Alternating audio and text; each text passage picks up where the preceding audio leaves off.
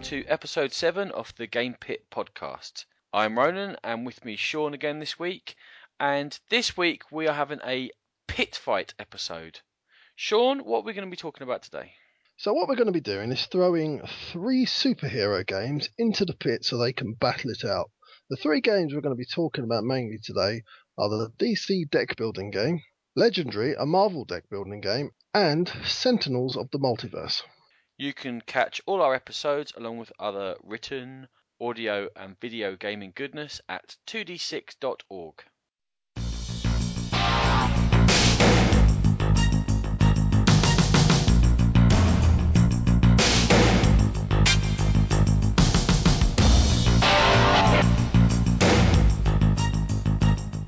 The reason we wanted to do this particular episode was that we're both big comic book stroke superhero fans, and there's long been a real dearth of actual superhero board games. There has been some around, but they've usually been a really cheap, tacky, aimed at a children's market.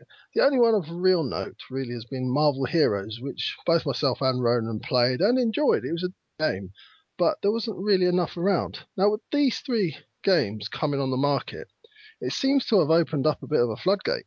And now you've got games like Heroes of Metro City on the horizon, Batman Gotham City has already come out, and we've both had a game of that. And Batman Arkham City Escape is on the horizon as well. So they do seem to be opening the floodgates. What do you think, Ronan?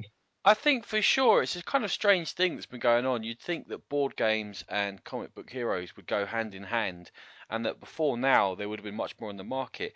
It's kind of strange that 3 relatively similar games, and that they're all card games, have now kicked off a bit of a wave.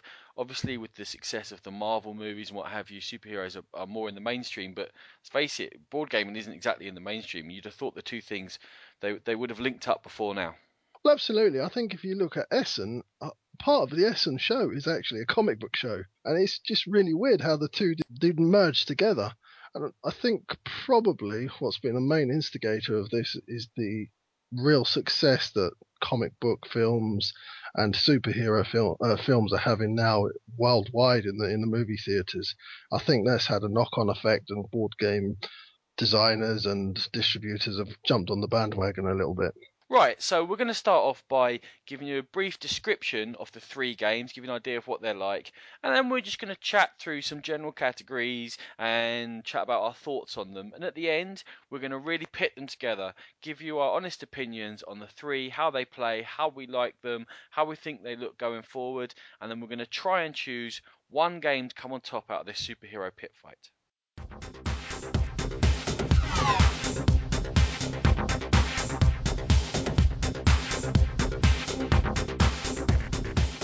So the first of these 3 games that came out was Sentinels of the Multiverse. It first appeared on Kickstarter in 2011. It's from Greater Than Games, and their only range of games so far has been in the Sentinels of the Multiverse line. They are bringing out one other one now, which is Galactic Strike Force. And the designers are Christoph Bedell, Paul Bender, and Adam Rebataro. Unlike the other 2, Sentinels is not a deck building game, but it is a card game. There are 3 different types of decks of cards you're going to have. One set of these decks are different villains, which all have different powers and play very differently, and it's the goal of the heroes to defeat the villain before they defeat them. That's the only win conditions and lose conditions. Either one side wins or they lose on defeating the other side. Now that villain deck is run by AI. You're going to draw cards and it's going to do something, and there's going to be attacks against the heroes and what have you, and it's all run on a hit point system. The next set of cards are the hero cards. Now you can play from between 2 to 5 players. I actually think it's 1 to 5 players, but you're always going to have 3, 4, or 5 heroes. Otherwise, it doesn't really balance out the game very well. And they all, again, come with different powers in a set deck. You're not going to be adding to that deck at all. And the cards interact both within the deck and with other decks as well. The other set of cards that you're going to get are the environment cards. So every fight is going to happen within an area. All the environments have got their own flavour, their own character, and they're going to add to the story which develops in some way, shape, or form. A game round is very simple. You're going to turn over a villain card, and then all the villain cards in play are going to activate and do whatever their effects are. Then each hero is going to have a turn to play a card, which might be a one-off effect or something that lasts for the rest of the game or give them more varied powers. Then they're going to choose one power to use and then draw a card. And then the environment's going to happen. You're going to flip over an environment card, and then you're going to activate any environment cards that are in play. And the game continues on. The playing time is suggested as 60 minutes. I think it usually plays a bit longer than that, probably more up towards 90 minutes. Each character is controlling one specific hero, and they're looking after those powers of that hero, and they're trying to utilize them to the best of their abilities. So all the heroes are acting as a team together to defeat this one villain. And that's the basics on how Sentinels of the Multiverse plays. Sean, do you want to talk us through DC Deck Builder? I sure do. DC Deck Building Game is a relatively new game. Came out in 2012. Designed by Matt Hyra, who designed World of Warcraft miniatures game, one of Ronan's favourites, Lock and Key, and he did or is doing the upcoming Batman Arkham City Escape. Also involved in this is Ben Stoll, who was involved in the Big Bang Theory party game and the Lord of the Ring, the Fellowship of the Ring deck building game. So this is a really, really simple game. It's got elements of games like Dominion and Ascension. A simple overview of the game is that you choose your superhero character, and you get to choose from Batman, Superman, Green Lantern, The Flash, Wonder Woman, and Cyborg. And these will provide you with a specific power for the whole game. You then receive a predetermined starting deck of 7 punch cards, 3 vulnerability cards, and the punch cards provide +1 power, and that's the currency in the game. Obviously, the vulnerability cards do nothing, and they just clog up your hand. So, like other deck building games, you draw 5 cards, resolve effects on the cards, and then count up your power. Then you can spend that power to obtain cards from the main deck, and there's also set cards like Kick, and you can defeat the supervillain should you have enough power. The main deck cards are laid out in a row of 5, and they are only replenished after you go, so you can't buy a card to replenish and know, oh, that's a lovely card, I love that. You buy what's available. And as I said, the kit cards, they're always available until the last one goes. And the supervillain cards are also there, and you obviously need a lot more power to defeat these guys, but they will give you a little bit of a special power should you defeat them and take them into your hand. When you defeat a supervillain, you flip the next supervillain over and he will perform an attack. Some of these attacks are quite cool, like take one card out of your hand, put it into a deck in the middle, and you randomly divide those cards up. So some interesting things happening with that. There are also weakness cards in the game, and they work very much the same as curses in Dominion and subtract from your total. All cards bought and won are put into your discard piles, with the exception of locations. Locations are bonus cards that sit in front of you and give you an ongoing bonus once you get them into your hand. At the end of the game, each card has a victory point value in the bottom left, and you add up your points, and the person with the most wins. It's really not much more to it. It's a very simple game. Ronan, are you going to take us through Legendary now? So Legendary is the Marvel deck building game. It came out in 2012. It's for 1 to 5 players. It's from Upper Deck Entertainment, and the designer is Devin Lowe, and he's probably best known for designing a load of Magic the Gathering cards. He's done some other bits and bobs as well. Legendary is a deck builder, and it's quite similar to DC in that aspect. And the way the game works is there's going to be one mastermind. He's the big baddie, and he has a scheme. And you're going to choose that mastermind from a current set of available 4. Those masterminds are Red Skull, Loki, Doctor Doom, and Magneto at the moment. Like I said, more on the way. Now, there's a whole range of schemes to choose from, which you can either choose or you can draw randomly. And the scheme sets the tone for the game. The scheme is what the mastermind is trying to achieve, and it tells you on there the mechanisms of how the mastermind wins. The heroes must defeat the mastermind 4 times before the mastermind, or the AI of the game in effect, is able to complete the game finishing scenario on that scheme card. Each mastermind has got one set of villains that always works with them. And then depending upon number of players, you're going to add more villain types, some henchman types, some what are called scheme twist cards, which have an effect depending upon the scheme, and also some bystanders, innocent bystanders who may or may not have a smaller or larger effect on the game. Again, depending upon that scheme, very important that's how each individual plays. You're going to shuffle those up and you create what's called a villain deck. What you do then is you choose 5 heroes from a selection of heroes that are 14 is available at the moment, and you shuffle all of their cards together and you create what's called a hero deck. Everyone starts with a basic hand of some shield officers, which are going to give you either purchasing points or fighting points. And then play goes round, each player takes a turn, and on their turn they're going to play their cards down, and they're going to, more advanced cards have some effects, but basically what you're looking to do is you're either going to be creating lots of purchasing points together, which can allow you to buy from a tableau of 5 hero cards, which are available during the game, or the shield officers, which are always available, which is a basic card, much like Kick in the DC, as Sean just described.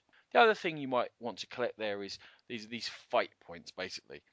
And every turn, one card from the villain deck is going to get turned over, and these villain cards can advance along a 5-space track, and at the end, if they get off the 5-space track, they can escape. And they're available to be fought, or the mastermind's there to be fought with your fight power. And if you can defeat those cards, they go into a victory point pile. Some of the villain cards have different effects when you go to fight them, when they appear. The mastermind, when you defeat them, there's a card and it's always something positive. You're going to get something good for it. And those cards don't clog up your deck. You put them to one side, they don't have any further effect in the game. There's also some wounds you can get which are going to clog up your deck. This game is billed as a cooperative game, so you're all supposed to be working together to prevent the mastermind from fulfilling their scheme. However, there's victory points on these villain cards you can be defeating, and whoever's got the most victory points at the end of the game is going to be the winner amongst the winning team, which I'll tell you now is a mechanic I don't really like, but there you go. And that's how you're going to play Legendary, a Marvel deck building game.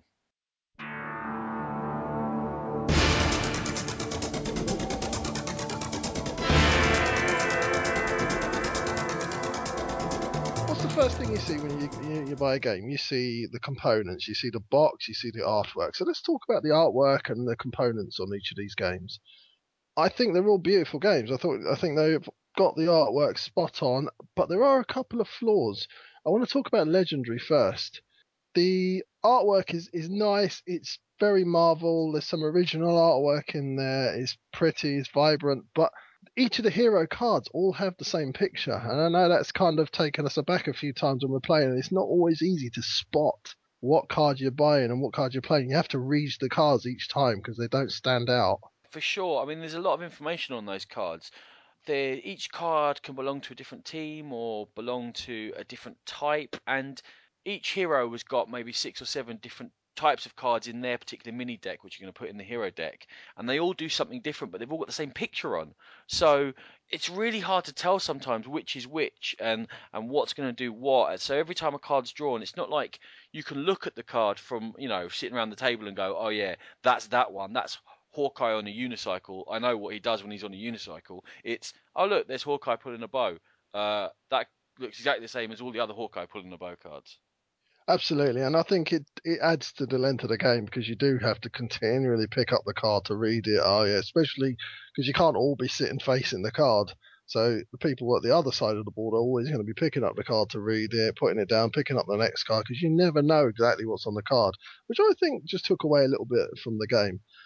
I But mean, there's other stuff also on those cards in that there's a variety of different colours, and the colours is just like kind of a bar down the side, and they have an effect on gameplay, but it's not always easy to see. Well, what's that one for? Why is that colour that one?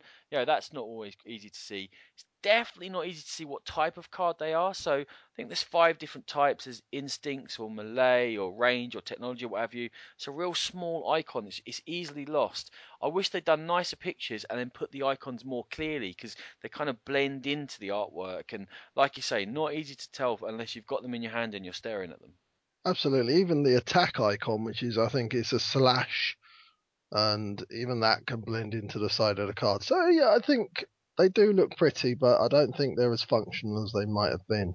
So Yeah, I mean, when you compare them to, let's go to the best one, shall we? The DC cards. The DC cards just look lovely, don't they? I think they're amazing. It's one of the reasons I bought the game. I think I rationalised it in my mind because it's the kind of thing that I would probably collect anyway. They're so beautiful, and DC do come up with some amazing artwork in their comics, and I think this is a realistic tribute to that. They do look pretty, and the build quality of the cards is pretty good too. Yeah, I mean, some issues with the legendary ones. I haven't played it that often. I think it's probably less than 10 times I've played with them, and they're starting to come apart already on the back. Now, legendary wasn't available over here when I bought it. I had to import it, pay taxes on it, all the rest of it. Wasn't cheap to get. And now, in order to keep it functional, it's like I've got to sleeve 500 cards, which is what, another 40 quid. So I wish that those cards were a bit sturdier. And they also all have the same back, whether they're hero cards, villain cards, what have you. Now, I can see that all the hero cards have to have the same back to them, and all the villain cards should have the same back to them, so you can't see what's coming up in the decks. But to have them all the same, it can be a little bit of a pain when cards are flying around or you're trying to pull it away and what have you. I don't want to moan too much. Look, you buy a game with 500 cards and you know you're going to be doing some sorting. Set up time, maybe we'll come on to a bit later how long it takes to set up each game. So legendary, so they're okay. They're not great functionally either in looks or in quality. And the game that you'd think would have the disadvantage here, which is Sentinels of the Multiverse, because it doesn't have a standing universe, it's not coming from this massive wealth of background. And to be honest, the art quality is not true comic book quality. It's not as amazing as some of the artists clearly that DC and Marvel are able to hire. But actually, I really like the art on the Sentinels of the Multiverse cards. A lot of them tell a story.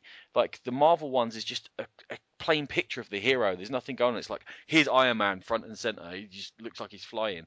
Whereas in the Sentinels of the Multiverse, there's pictures there and they integrate with the story that's been developing over the expansion. So some of the cards that came out in 2011, and there's people on those cards, and you're like, who's that? Well, do you know what? We're going to find out in 2013 who they are, and that's just amazing to me. Absolutely. I think Sentinels, it looks like inside the comic book art, whereas maybe the DC is front cover, that kind of thing, or stills poster quality. But whereas Sentinels, it just looks like the inside, and I think it does lend yourself to getting into the comic book feel of the game, and it does definitely lend to the overall ambience of the game. Yeah, I mean they definitely had the advantage there in that each hero has 45 cards, I think, in a hero deck. And while there's some duplicates in there, there's not a lot of duplicates. You're talking probably 25, 30 individual pieces of art for each hero. And that allows them to kind of put different things in and tell different stories because they've got so much art they have to produce. And also, I think the cards are quite sturdy. I've played Sentinels quite a lot, and there's no breaking down at all of them. They're holding up well. But that's the funny thing for me is that when you first get hold of those Sentinels cards, you think, yeah, they're all right, but they're probably going to come apart. But when you get hold of the Legendary, you think, oh, they're really good quality. They're really thick, sturdy. I'll be able to play with those for years. But it hasn't worked out that way at all, has it? It's the complete opposite. Yeah, absolutely. And like I say, Sentinels have probably been abused a bit more than Legendary has. I've been trying to be careful with it, so a little bit disappointing there. I mean, one thing we've got to talk about components, we have to talk about when it comes to Sentinels is that it was that company's first game, came out on Kickstarter, and came out in a bit of a tiny box, and the box didn't really fit everything in. Also, it came with you're tracking hit points all throughout the game, both for the heroes, for the villains, for in that environment deck, you have stuff like dinosaurs and stuff come out in some of them, and you have to track their hit points. And there's all these hit points going on you're trying to track, and they gave you no means of doing so. They said do it on a piece of paper, which was terrible. I mean, I know I think I was using dice for a long time, and I actually went to the point of making little charts. But now they've brought out the enhanced edition, and everything's a little bit nicer, and they've given you some hit point tokens and some tokens for effects that happen during the games. If you get hit by something that says you can't draw a card, you have a little thing that you can put on top of your deck that says you can't draw a card, so it reminds you. So the enhanced edition has definitely they've looked at some of the issues and they've moved on. Now, it being a little bit older than the other two games, it probably has an advantage there in that they've been able to learn from their fan base and say, oh, do you know what? Here's a bit of an issue. Here's a bit of an issue. Have a look at it, and they have done. I'd like to just go on to a little bit about you mentioned the box on Sentinels. I think one of the biggest problems for me with DC deck building is the box. The box insert is abysmal. It doesn't fit what it's supposed to hold. The box is actually the insert is actually slightly lower than the cards when they're standing in the way that they're supposed to do. So if you were to put the lid on, you would bend your cards. So you have to put them on down flat. Now some of them are so far down that you just can't get down to them and get your fingers around them because there's no space. Especially for a fat-handed fool like me, I have to literally take everything out and tip the box upside down to get at the superhero cards, which okay, not a massive gripe, but still a bit annoying. Yeah, I mean that the legendary box is massive. It's even for the 500 cards you get with legendary, it's way too big, and there's loads of room in there. So clearly they've planned. They know they've got expansions coming, and they've planned ahead for this. It seems a bit crazy that with the license as big as DC. I mean, let's face it, There's going to be expansions for that game. Everyone knew there's going to be expansions for it before they announced anything. Why the hell are you giving out such a small box? I can forgive Sentinels of the Multiverse for their cruddy box that didn't even fit in their first game. Never mind all the other ones they brought out afterwards.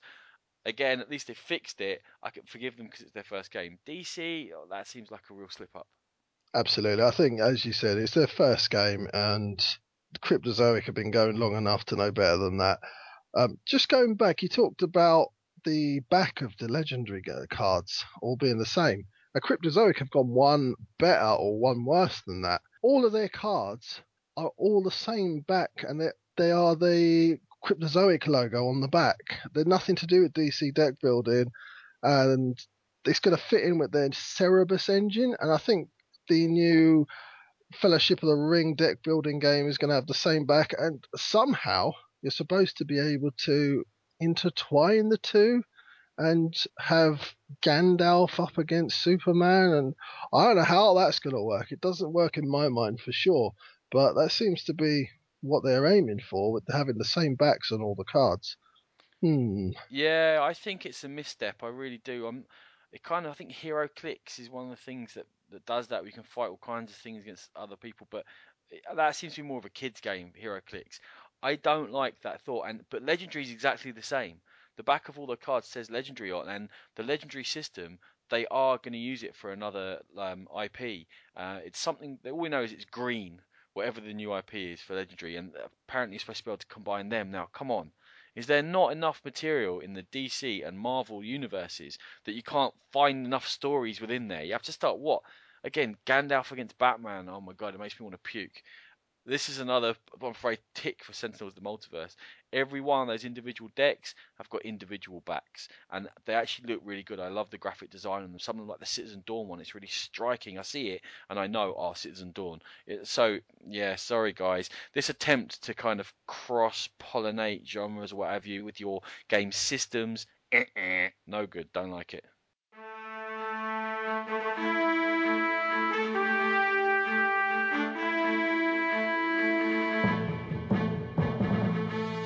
So, Ronan, you've had problems in the past with rule books. I know it's one of your bugbears in the gaming industry. How do you feel the rule books in these games measure up? Well, the DC one, haven't, isn't it all in the wrong order? My one certainly was. You had to point it out to me. I was a bit special. I read the rules and it all made sense to me, even though page 6 was second. Didn't But you read them twice and not notice? pretty much, yeah, I am a bit special. DC's got such simple rules, and I think the rule book. Correct me if I'm wrong. I think the rule book's completely fine. There's nothing that really needs clarifying in there. The fact that we both played Ascension and we knew it was pretty similar to Ascension, even a simpler version of it, meant there wasn't a lot to explain. The interactions between the cards, they're all self-explanatory. It's just a sentence or so. I think that rule book's fine, right? It doesn't have to be anything special, and I think you'd be really going some to mess up that rule book because it is a very, very simple game. The Sentinels of the Multiverse rulebook, again, it does the job. It explains it perfectly well. It's got a summary on the back, which is really cool because even though there's a set thing for each turn, it is quite hard to remember what you're thinking about. The complexity on Sentinels of the Multiverse is all in the text of the cards. The cards really interact in like hundreds, thousands of ways those cards can interact with each other, and that's where all the complications come from. And the only problems I've ever had with the rules is clarifying what this particular card does in this particular situation. Experience will teach you that actually that means that every time. If it says all this, then it means all, even if it looks horrific and you're going to take 10 damage each. Do you know what? That's what it says. That's what you do. So that's the only issues I had with the rules of Sentinels Multiverse was kind of getting used to the language used within the system and what each particular word means. But what's great is once you learn what that word means, and it's not specific terms like keywords or traits from LCGs and stuff like that. It's just if it says all or them or thus or what have you, what does that really mean in terms of cards on the table? Once you know it, it stays consistent throughout, which I love. You read that rule book, it's actually gosh, maybe 2 or 3 pages of actual rules. There's a lot of flavor text, there's backstories and what have you. And what's great in the enhanced edition is it actually tells you stuff like how complex each hero is. So if you're not used to the game, you can choose easy heroes to play. And also, they've got like a 1 to 4 system for how tough each villain is. So if you fancy a real challenge, go ahead and pick one of those level 4 villains. You're not going to win, by the way, but you pick one by all means, go for it. And if you just learn the game, pick a level 1 villain. So I really like the Sentinels Multiverse rulebook. Again, it's just some issues with the cards, but I don't think they could have done anything about that.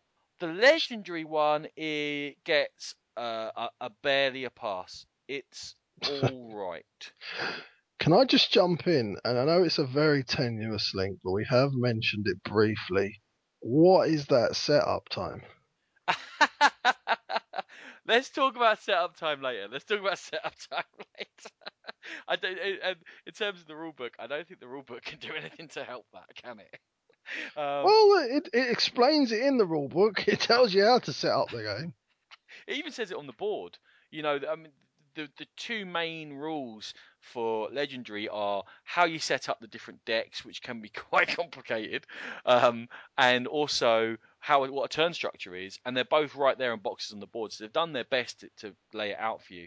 What I've got is something I think I talked about in Elder Sign, is that they have rules in the middle of paragraphs, which A, you can miss when you're first reading through, and B, if you want to find it, it makes it almost impossible to find. You're looking through, going, where was that? Where was that? Where did that come? So it's not the best structured rulebook in the world. It's not fantastic. They give you, believe it or not, 22 pages of rules for a relatively simple card game. I think it could have been more precise. I think it could have been more brief. It could do better. What about the layout? Is it? I mean, for both Legendary and Sentinels, we've talked about the layout because my pages were in the wrong order of DC deck building game. But how's the layout? I mean, did it make sense? Was it? We've talked in the past about Star Trek fleet captains having the setup rules near the back of the game and all over higgledy pickledy all over the shop. In terms of Sentinels, yeah, it all makes sense. It just goes through. This is this is that, this is that. The rules themselves are written down are so simple it would be difficult to get them mixed up. Like I say, it's a couple of pages. Legendary, I think that what they try and do is they don't explain they explain the components while they're explaining game setup, which confuses the two issues together because you're trying to learn two things at once, which doesn't help a lot. And then while they're explaining the components and they're explaining what each type of card does, you can't refer it to anything. You don't have any context because they haven't told you how the game plays yet. So instead of just going, these are villain cards, they're going to be the baddies, they say these are villain cards and they do this, this, this, this, and this. And you're reading it going, well, what? I don't know what that means because I don't know what this, and this are. So you can see they're really trying to make it a rule book which is easy to read and for people maybe who don't play that many games because obviously with a huge license, but in doing so, they've added rather than taken away. They've put too many things in. They've front loaded. Things are repeated throughout the rule book. And if they got someone in to just edit it and chop it in half, like the late Harry Potter books, if they chopped them in half, they would have been better.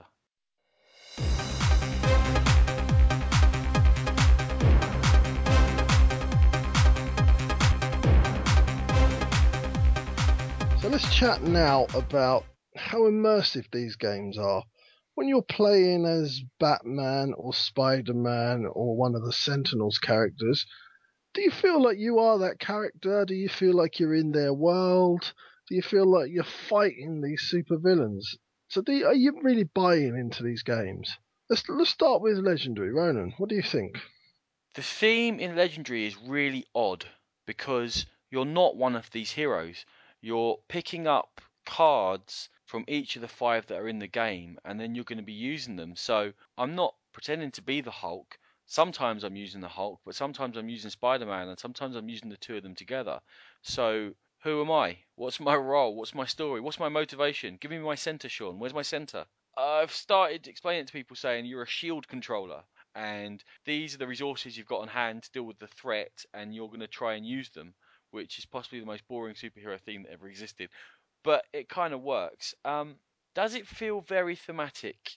I think some of the card effects are kind of thematic. So, like, the Hulk can do a lot of damage, but he causes some mayhem. He causes problems for everyone else, and Spider-Man plays in a particular way. He chains together quick actions. They can all ding ding ding ding ding ding.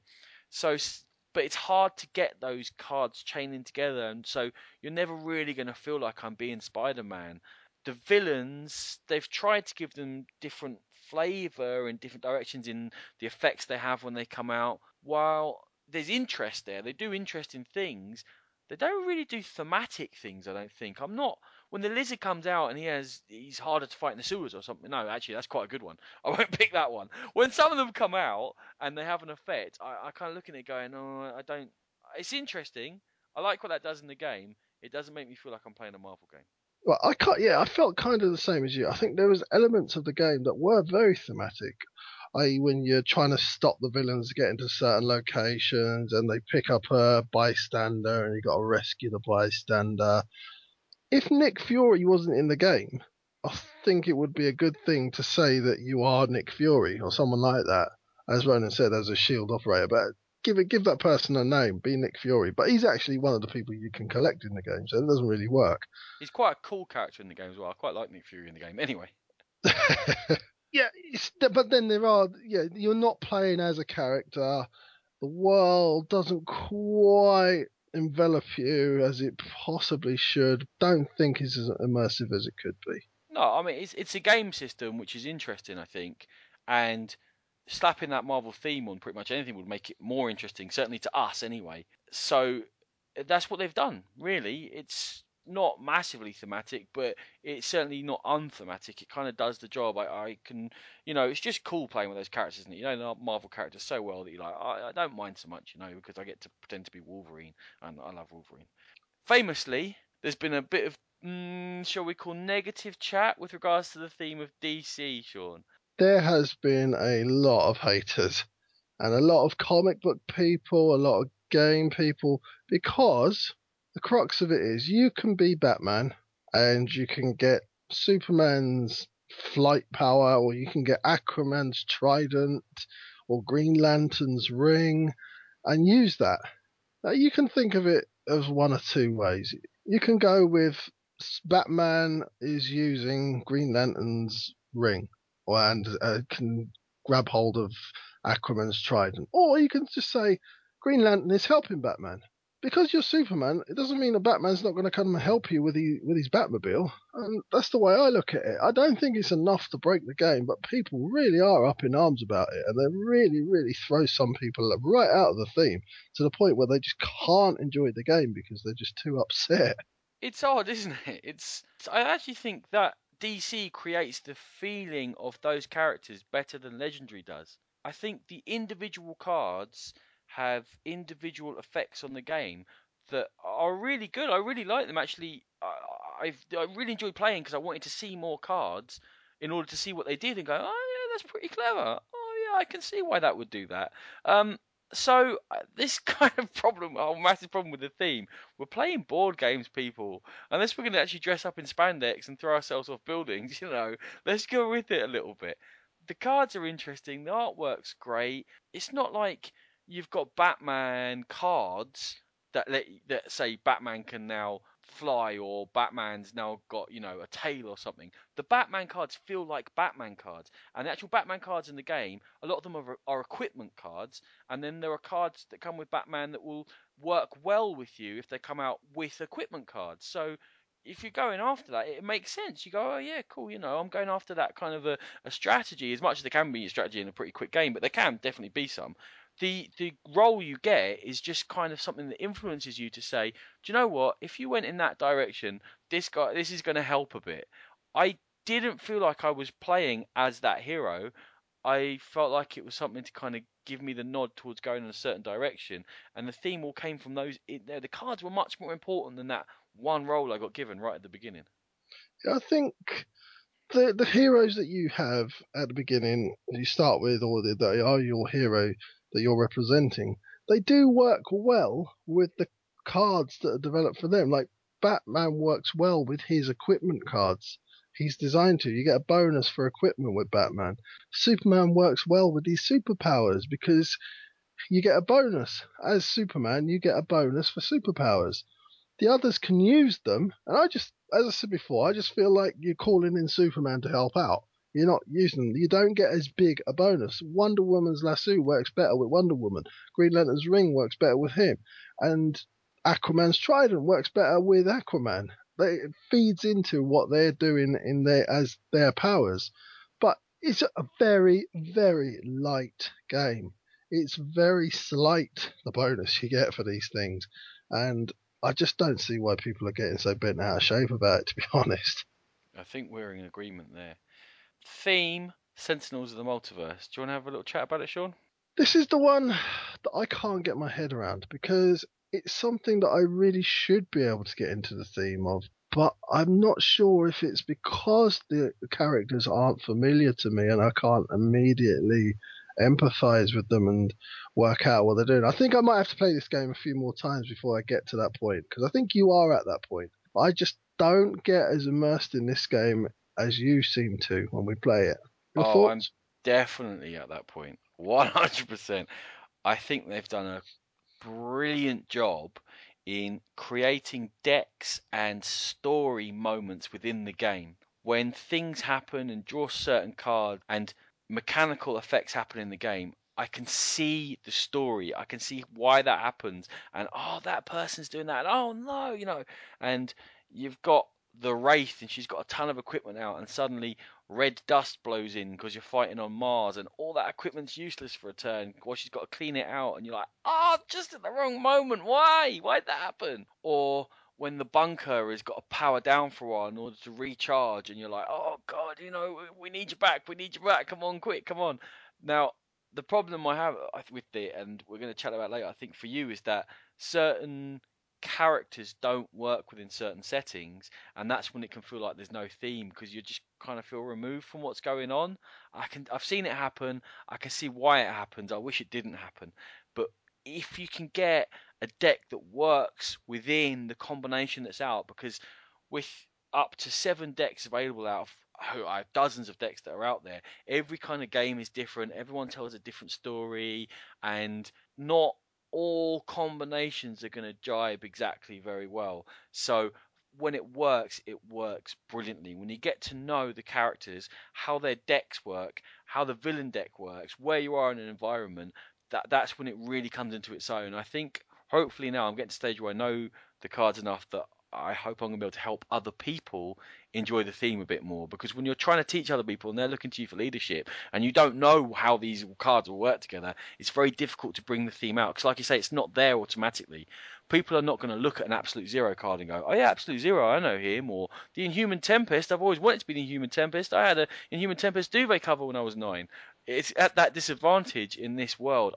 Like a lot of people, I wish the Sentinels of the Multiverse system had been picked up by one of those big comic book companies, because they could have done magnificent things with those themes. As I said, I see it. I see it's there. I am a believer. I am hopeful. A believer. I'm not quite a believer just yet, but I am a believer in Sentinels of the Multiverse's theme. I just haven't had that eureka moment yet, but I know it's out there, and when I do, I'm sure I'll enjoy the game that little bit more.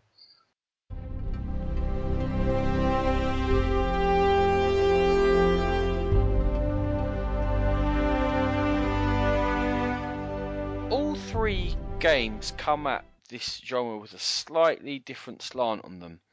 You've got Sentinels of the Multiverse, which is coming as a pure cooperative. You're all fighting against a villain. You've got Legendary, where again you're fighting against a villain, and you try and do it together, but there is one winner in that in terms of who scores most points. And DC is purely confrontational in terms of you're all going to fight these supervillains, but only one person is going to score the points. So, Sean, those three different aspects of play, how do you think that they play out? How do they work? Do they do what they set out to do very well? I think they do, and I think we're probably going to disagree slightly on Legendary, but I think Legendary sets out to give you that sort of knife edge where how much do you help the team, how much do you help yourself, and I quite like that aspect of it. It's billed as a co-op to a degree, but yeah, as you said before, it's a co-op where there is an ultimate winner. So it's not really a co-op then, is it? But you still have to club together to beat that villain. We talked about theme a minute ago, and that's probably something else that takes it away from that Marvel theme. Because when the superheroes all take on that villain, one of them doesn't land the final blow and go, "Screw you guys, I'm the winner." It doesn't happen. They all win together, and that takes that away from this. If one person wins, whereas with DC, it is a straight slugfest to who's going to win. Yeah, it's a mechanic I hate. I absolutely hate any game that whereby you're co-op but one person wins. It's like they have it in Castle Panic. Who kills the monster gets the points. It's rubbish. Either you're working together or you're not working together. I don't mind teams with games with shifting alliances and stuff like that where we can team up to do something, but it just never works. And what it does is it really ties into an issue with Legendary, and that's an issue of difficulty. Of the four masterminds, what I found is the first three are just absolutely so easy to beat. You don't have to cooperate. It's also the system doesn't lend itself to true cooperation, okay? What I think of in cooperation is we have an overall task and we're all going to be doing bits of this task, whatever we're good at, in order to accomplish this overall task.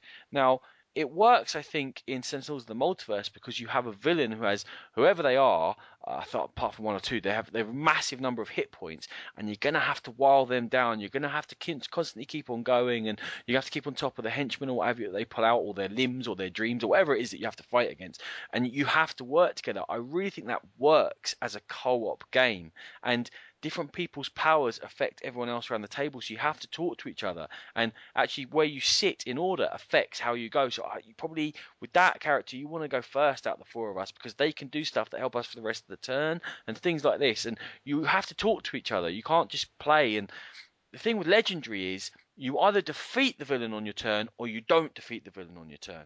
Now, be that a villain that's in that city area, the five spaces, and they're moving along, or the mastermind themselves. You do it or you don't. There's no, I'm going to do 8 damage this turn and weaken their resistance so that you can come in and use your spider webs that leaves Hulk there to smash them at the end.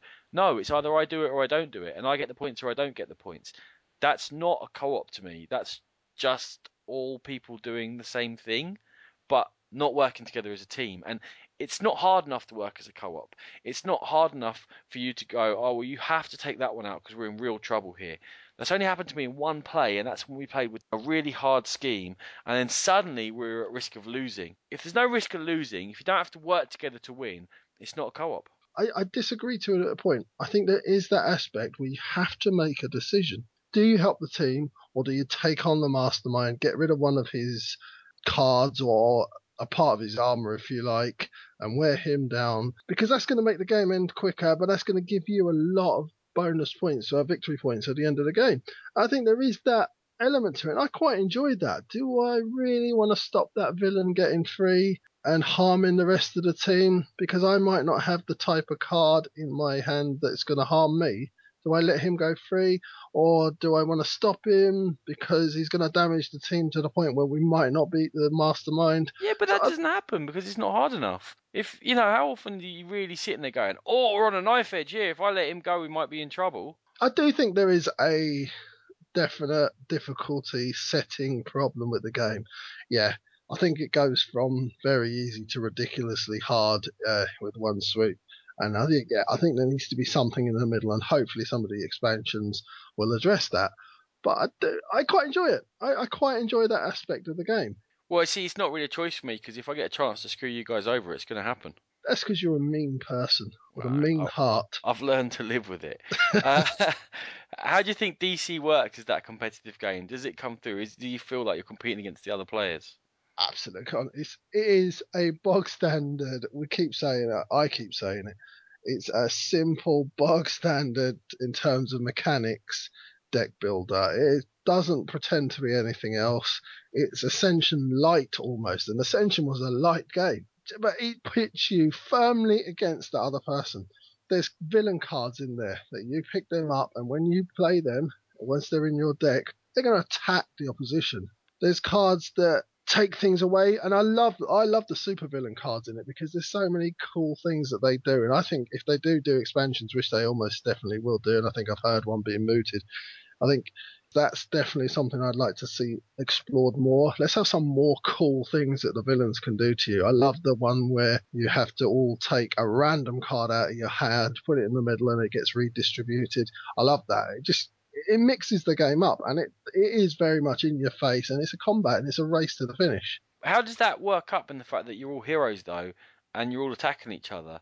I enjoy it in terms of game, but is that a barrier for some people to theme, do you think? Yeah. No, I knew you were going to come up with that. I was thinking as I was saying it, it's not very superheroic, is it? Okay, there's a flaw in the theme of the game, but it's a deck building game where you're against each other. Unless you are going to divide everyone up into supervillains and villains or factions, it's difficult to do. I Yeah. think you can't take this game too seriously, which is the mistake I think some people have done. It's a fun, enjoyable game. Let's delve too deeply into theme and things like that. Yeah, I do agree with you that there's a real choice there in terms of what cards you go for and what cards you play, and that you really can go for for messing with the other people around the table. It's good. There is a choice there. It's not we're all collecting points cards and we're all just going to see who gets the most points. There are ways to go, do you know what? That's worth less points, but it's really going to hurt you three, so I'm going to go for it. Oh, absolutely. I think we played a game recently where saved up to get, I think it was Lobo or something, because I love Lobo. And it got taken off me in that random draw. How upset was I? And Yeah, I that was love pretty that about funny. the game. I know, I thought you would be. Have you stopped crying yet? No, I'm still weeping in the corner once a night.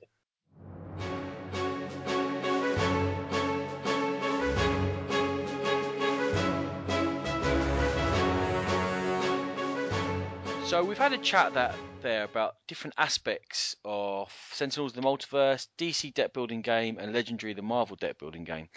What we're going to do now is each of us are going to chat about each of the three games, discuss our likes and dislikes, maybe in what settings the games work best and don't quite work, and then between us kind of come up with the games that we think might be the best out of the three. I'm not sure we're going to kind of come to a consensus, but hopefully give you some idea of which we think are the better games. Sean, should we start with Sentinels of the Multiverse? Right, I'm just going to list some things, or I'll talk about some things that I think are good and bad about the game. I'm going to start with the good, and I enjoyed this game. I think it's a great game. I love the fact that it's got such a variety of heroes. There's expansions coming out. It feels like every other day in this game, and that just gives you such a variety to gameplay. And they're always introducing more things. And I think the longevity of this game is amazing because I don't think you're ever going to have the same game twice, and that's a credit definitely. I think there's so many cards going on, so many villains, so many heroes, so many environment decks. It's just brilliant. We've talked about the artwork. I think it works. Sometimes I wish there were characters that I know, but I know that once I get used to this game a little bit more, once I get used to it, get involved in it, I know that those characters are going to come to life for me. Which brings me to the next point, which is narrative. Ronan harps on. He bores me when he's talking about narrative in games. And this game is probably the best game I've ever seen for narrative. It's got a beginning, a middle, and an end to every story. And you get to the point where you're up against it. You're coasting sometimes, and if something goes wrong, it really does feel like a comic book, a really well written comic book. The togetherness of this game, the cooperative aspect of it, again, very few games do what this game does. You're all in it together. Somebody can't say to you, you've got to do this, this, and this, because you've only got a certain amount of cards to work with, and you've got to play them. You've got your set turn. You've got to play them, and it's all about working out what's going to be best for the team. How do I eke out that attack so that it takes as much from him, and how do I heal my teammates? But I think on the flip side of that, it's a good solo player game. Ronan's going to wax lyrical probably about some of the solo games he's had. It works as a solo game. The all things that will, for me, make a great game. But some of the negative things about this game, I don't think it plays brilliantly with more than three players. I think you start to get the bit of a lag going on, and you start sort of waiting for your turn. And also, I think in the bigger number of players games, the person who goes last has often nothing left to do. Things have already been done. We played a game, and if you've got the wrong character in and you're in the wrong turn order, you're kind of just going, well, okay, I hit him for one. And this guy might have 100 hit points. I hit him for one. I heal you for two. You're not really affecting the game. And I think there is that aspect of the game. You can be left out and you can be left behind. I think there's a lot of reading to do in the cards. Now, we've built that as a bonus because it's all there. All the information is there for you.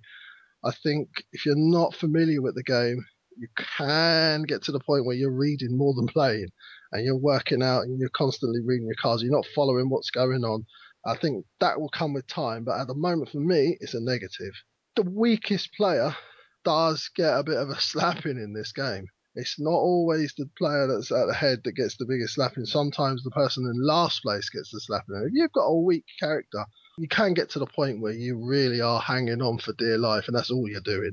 You're just trying to hang on and you're trying to heal yourself all the time. There's some of the negatives I've got for the game, but I think definitely the positives outweigh the negatives for me in this, and I think we're going to hear Mr. Rice waxing lyrical about it now. I am going to wax lyrical to some degree, but I will admit there are flaws in the game. I said it earlier, you've said it there. There are so many different setups, there are so many different ways you can go that sometimes a hero just doesn't fit. It's a square peg in a round hole, and that person is going to be left sitting there with very little to do.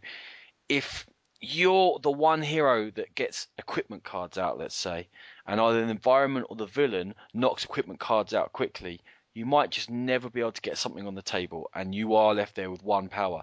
Your power could be draw an extra card, and you go, great, I've got another equipment card for someone to steal. I can see that. I've seen Sean have a bad game of it. I've seen other people have bad games of it. There are certain heroes just don't suit certain setups. So that's one negative. I'm just going to push that out the way a little bit now. Right.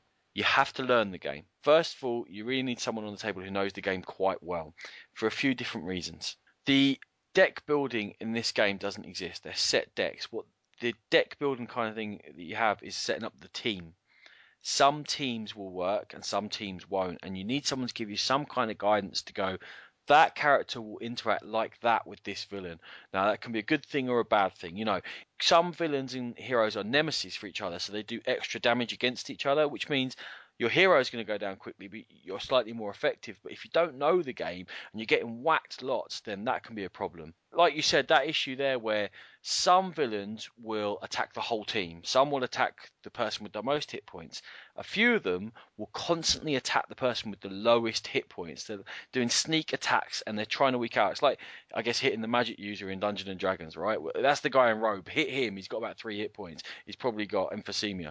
So they can do that, and then the person who knows the game should be able to say, look, if you take that character, you start with slightly less hit points, you're going to get whacked. You know, maybe take the, just try and help people out a bit, help them go in. In terms of reading the cards, it's all comparative, I guess.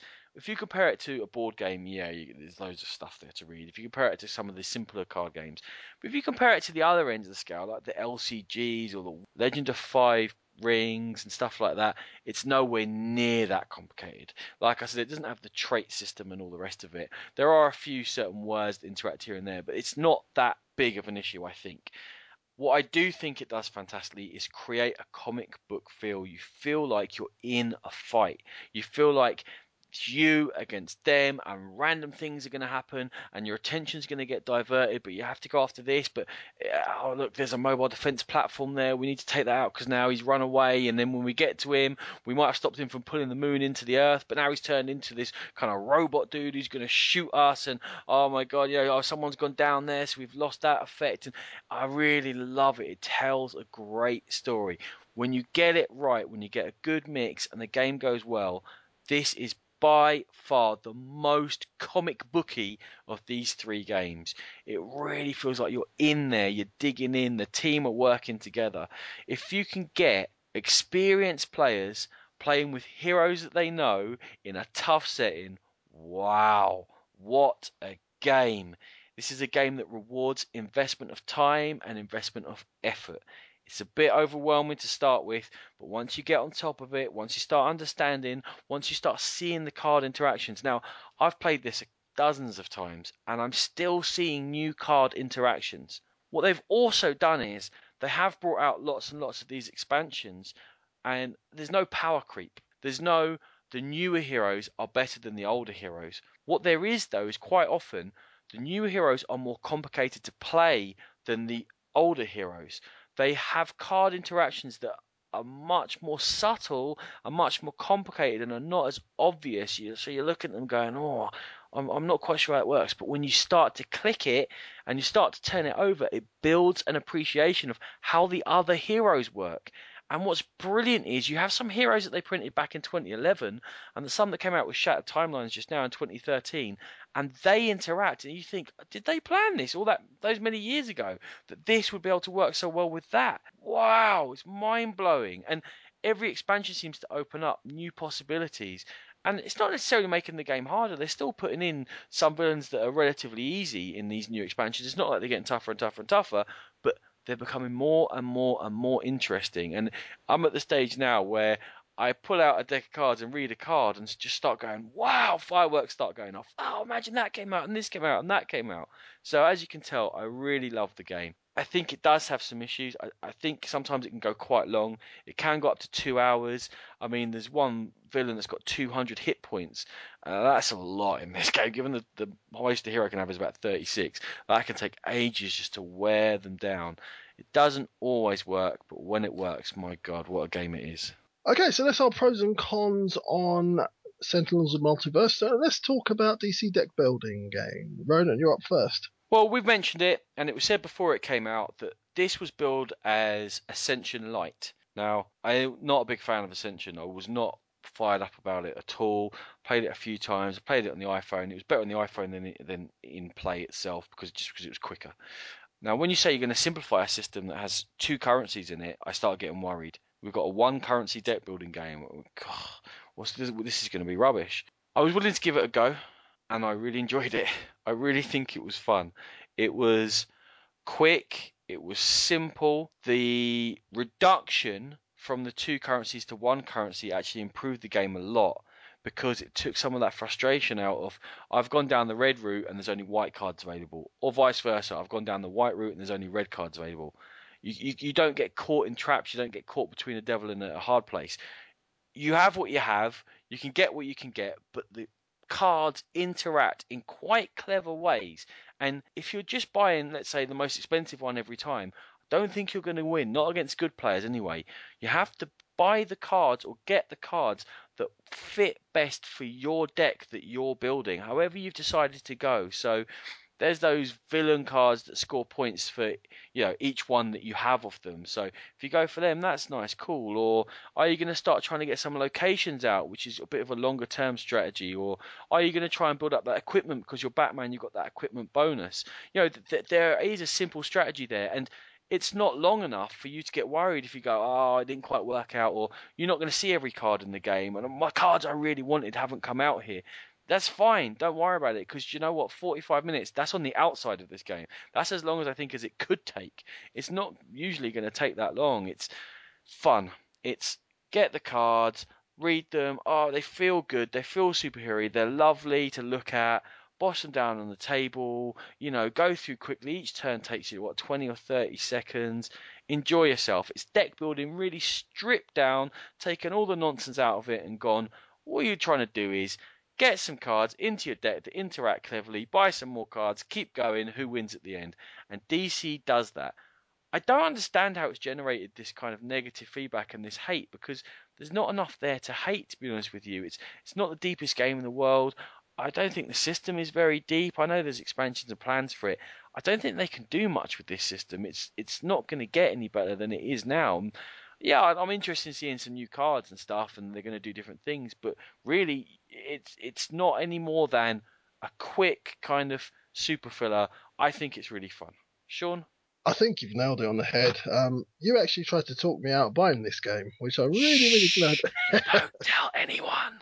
And as I said earlier, I justified the purchase because of the artwork, because I just thought it was a stunning looking game. Yeah, I'm so happy I bought it. It's not a lot of money for what it is. It's a filler. I mean, you could bosh this out quite easily in 25 minutes. I'm not 100% sold. In fact, I'm not even 50% sold on this Cerebus engine range where they interact with other games of this Cerebus engine range. Now, I think they just got to leave that alone. Let's just keep each game on their own. They work. Leave it. Box aside, everything else matches. I think this game is possibly a victim of gaming and comic book snobbery to a certain degree because it is really simple. It doesn't do anything new. We've seen it all before, but it does it with a cool thing, and you get to play as Green Lantern. And for me, that sells it on its own. It's a good, quick fun game. I don't think you can play this game and not have a laugh and a chuckle and the odd groan or two as somebody plays a villain card on you. And yeah, there's not a lot more to say about it. Fun.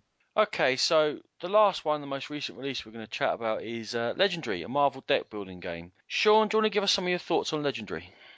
Legendary was one of the games I was most looking forward to playing. I was desperate to get hold of it, and when we found out we couldn't get hold of it in this country for various licensing and copyright laws, it was quite devastating. And Ronan did go to the trouble of actually shipping it over, which I was absolutely beside myself with joy that he'd done. Coming into this podcast, I was thinking it's going to be really tough between these three games. But as we've been talking through it, I've really come to the realization that Legendary for me is definitely the tail runner here. I think it does some things right, but what it does wrong is quite irritating. And the cards all being the same, the little tiny logos on the cards, and the fact that they're not the best quality. And I think there are games out there that do what Legendary's trying to do, which is shaking up that deck building world better, like Shadow Rift. I've played Shadow Rift recently, and it does what Legendary is trying to do a lot better, in my opinion, than Legendary does. It's got its bonuses. I mean, it is a pretty game. It's beautiful. The board is lovely. It's all well laid out. But we've talked about that setup time briefly, and this is my time to wax lyrical. That takes ages. Ronan will talk about it in a lot more depth because he's the poor sausage that has to always set it up for me. You've got to mix cards in with each other. You've got to find the right cards. You've got to shuffle them in the right way. You've got to put them in the right places. And it takes ages. And by the time you've gone through all of that, is there enough game to make you go, oh, do that twice a week, every week? I don't think so. The masterminds, there's not a lot of interaction. They do a little bits here and there, but other than that, they feel like they're just a pile of cards in the corner for me that you've just got to whittle down. When villains escape, it's billed in the game as it's going to be detrimental. And very rarely has a villain escaped, and I've had to do something that's detrimental. It often helps the team. And I think that's another reason why this game's too easy in the first three villains, because you take away some of the cards that you don't want and you add new cards in. It's just revitalizing the deck that's available to you in the middle. It's a good game, but I hope they fix it with some of the expansions. I know there's an expansion called Dark City or something along that lines coming out. It's going to bring new heroes, and I hope they fix some of the problems for this game for me. It's a good game, but definitely the weakest of these three. It's definitely the loosest of these three. It's definitely the game that gives you the most, not exactly varied experience, but possibly varied level of enjoyment. It's so odd the way it plays. I have to say though, I disagree with you. It is growing on me. I was disappointed when I first played it, and as same as yourself, I was really excited. Come on, a deck building game. Now, anyone who listens to the Vault know we love deck building games. A Marvel deck building game, it's a surefire win. And then a Marvel deck building game with a bit of meat on its bones. It's not just a chuck together. I don't want to be too disparaging on DC Comics because I did like it, but it's just a filler. This has got something there, but it only sometimes has something there. There's only certain occasions when you feel like this system has clicked. It's like they didn't playtest it enough. It's like they haven't really sat down and gone through every combination and said, it's cool, these all work. Now, you'd think that would be the issue with Sentinels of the Multiverse again, and they do get a pass from their background. I'm sorry, if you stick Marvel or DC on a box, I'm expecting more out of you. You'd think with all the different cards in Sentinels, that game might just fall apart sometimes, and it never falls apart. But you know what? Sometimes Legendary does. Sometimes it's just too damn easy. You're just sitting there going, well, whatever villain that turns over there, I'm going to kill it. And then whatever villain turns over for you, you're going to kill. And whatever villain turns over for you, you're going to kill it. And then, oh, look, I can kill the mastermind. So can you, oh, it's over. You're sitting there going, hold on a second. I just spent 25 minutes shuffling together 82 packs of cards to set this up. And we've done it in 30 minutes and no one was even close to ever losing. I haven't seen 80% of this villain deck I've just made.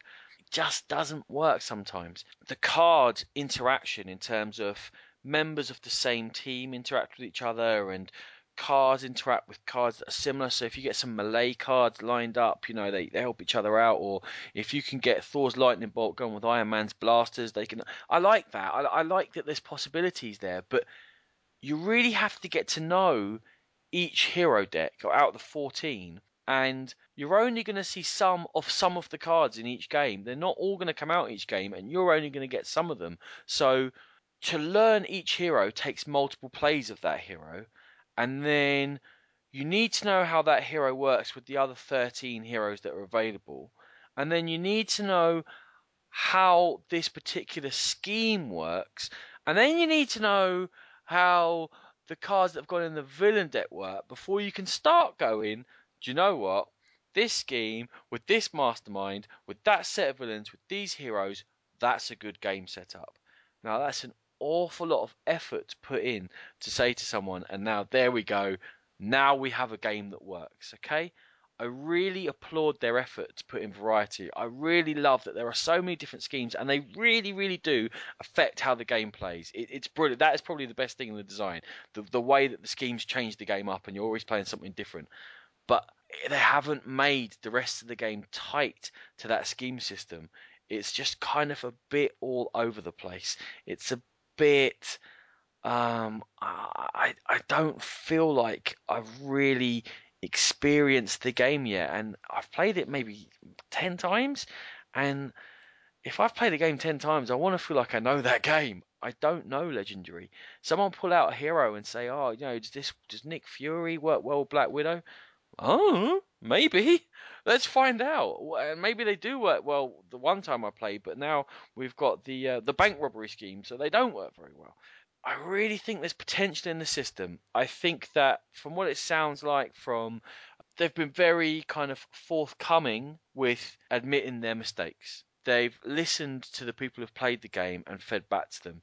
They're making it more difficult. They are changing the artwork up. They are putting everything in an expansion I want to see in an expansion.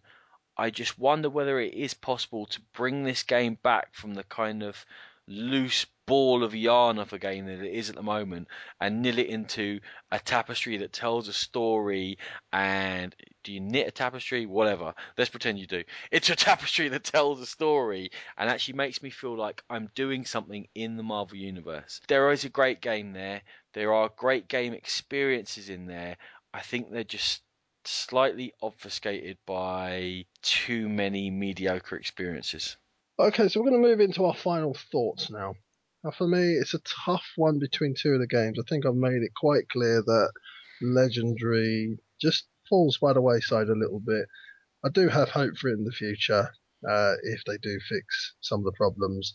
But at the moment, it's definitely between the DC game and Sentinels and Multiverse.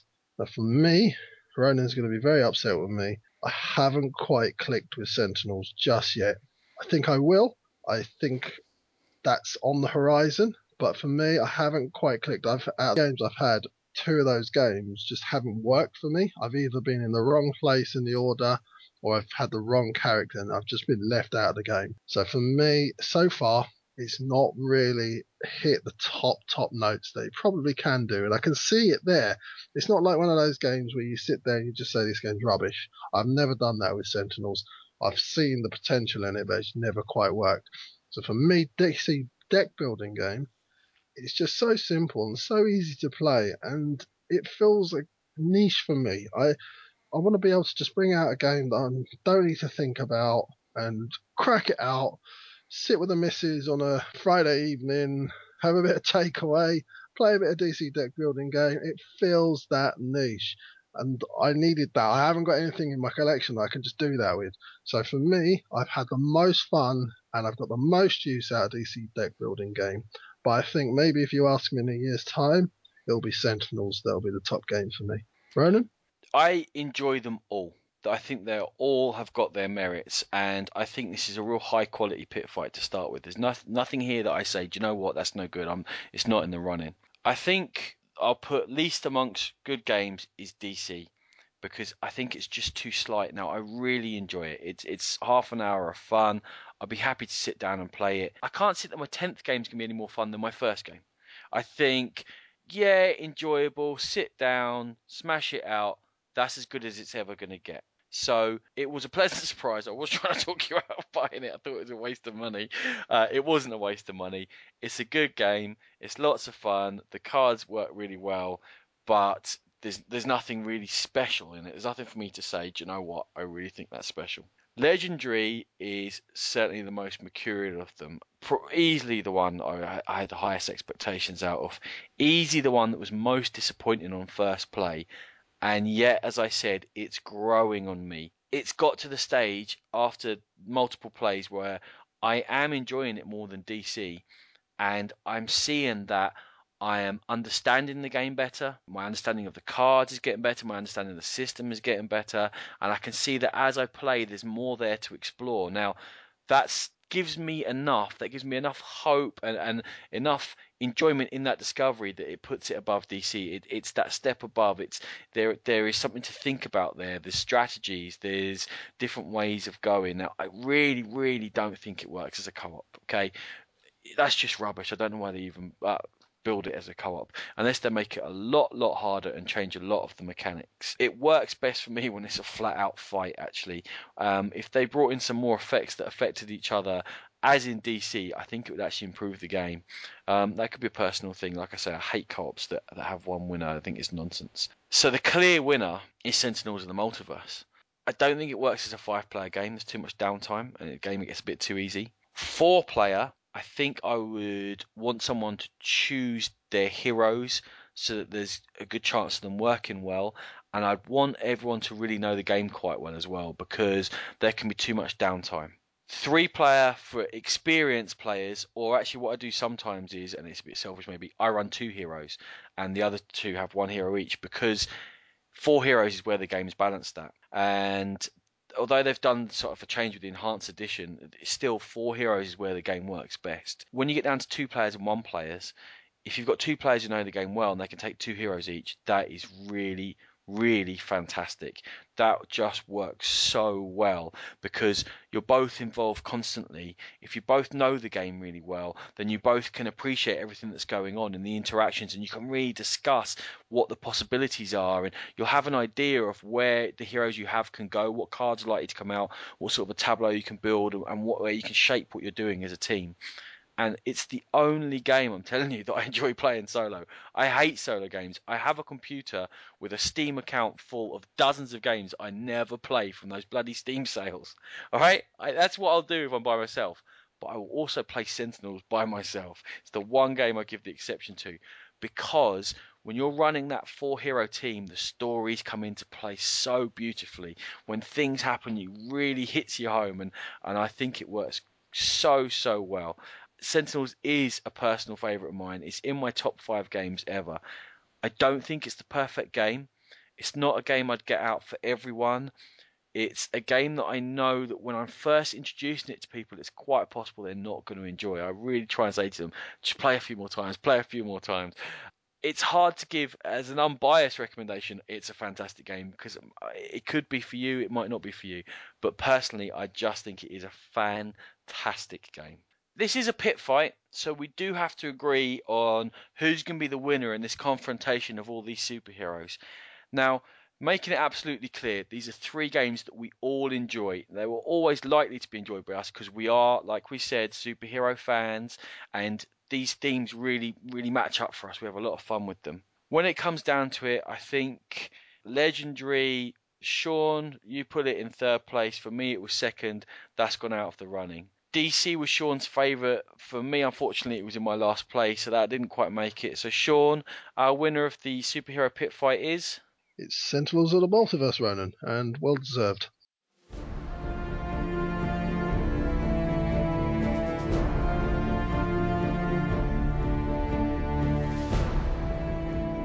Thank you for listening to episode 7 of the Game Pit podcast, The Pit Fight, where we talked about those superhero games, Sentinels of the Multiverse, Legendary, and DC Deck Builder.